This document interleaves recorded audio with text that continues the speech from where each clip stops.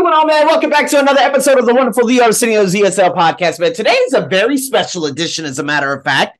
I was going to break down my student scores in its entirety, but then I just said, you know what? I just want to make it as worthwhile as possible and why it is so important to understand how you're scored in both the integrated and the academic writing. Now, check this out. He ended up buying a practice test, Wagner. Okay, he bought a practice test on the ETS website in terms of the speaking and the writing. And his writing was always like probably between a 14 and a 17 before he had come to me. And so we started coaching, and I'm like, you know what? Because the academic essay is so straightforward, and now that I know that ETS obviously uses AI tech, I'm like, okay, how do they really scale this? Well, it was another student by the name of Maria Andreina who made me realize that, oh my God, so they scale your essays on a scale of 1 to 5. So I always told my students, you guys probably hear this all the time, you got to get a 4 in your academic writing, because once you do, then we just have to work on the integrated to make things work. So I had a student, another student, I'm jumping all over the place, but her name, she's a new student. Her name's Fed.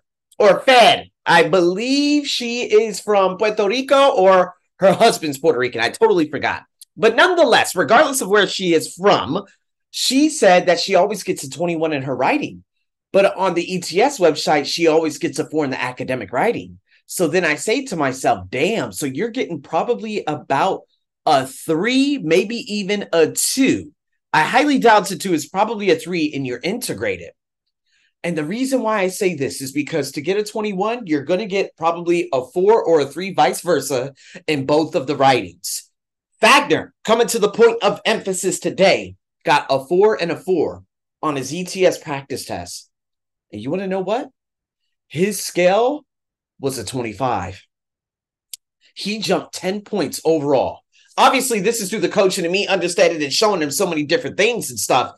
But this goes to show you that you could be fully in command of your writing just by knowing exactly what needs to get done.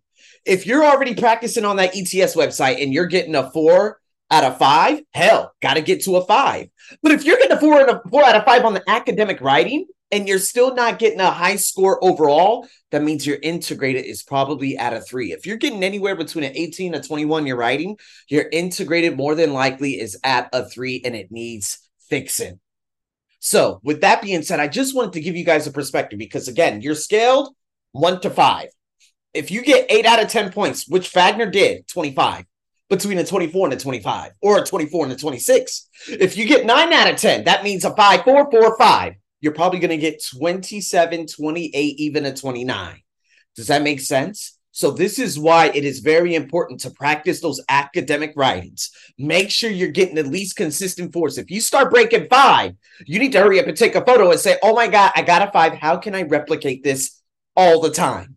And then with your integrated, obviously follow me on IG, keep listening to my podcast, watch my videos on YouTube. You'll get a greater understanding. But if you really need to get better, you guys already know, got an integrated course, only $25. And this thing is going to help you out significantly. If you get 4 and 4, baby, we're at a 24 to a 26. And we're in the stratospheric realms of things. So with that being said, people, just wanted to give you guys that nice little insight. It's all about hitting those 4s. Over and out.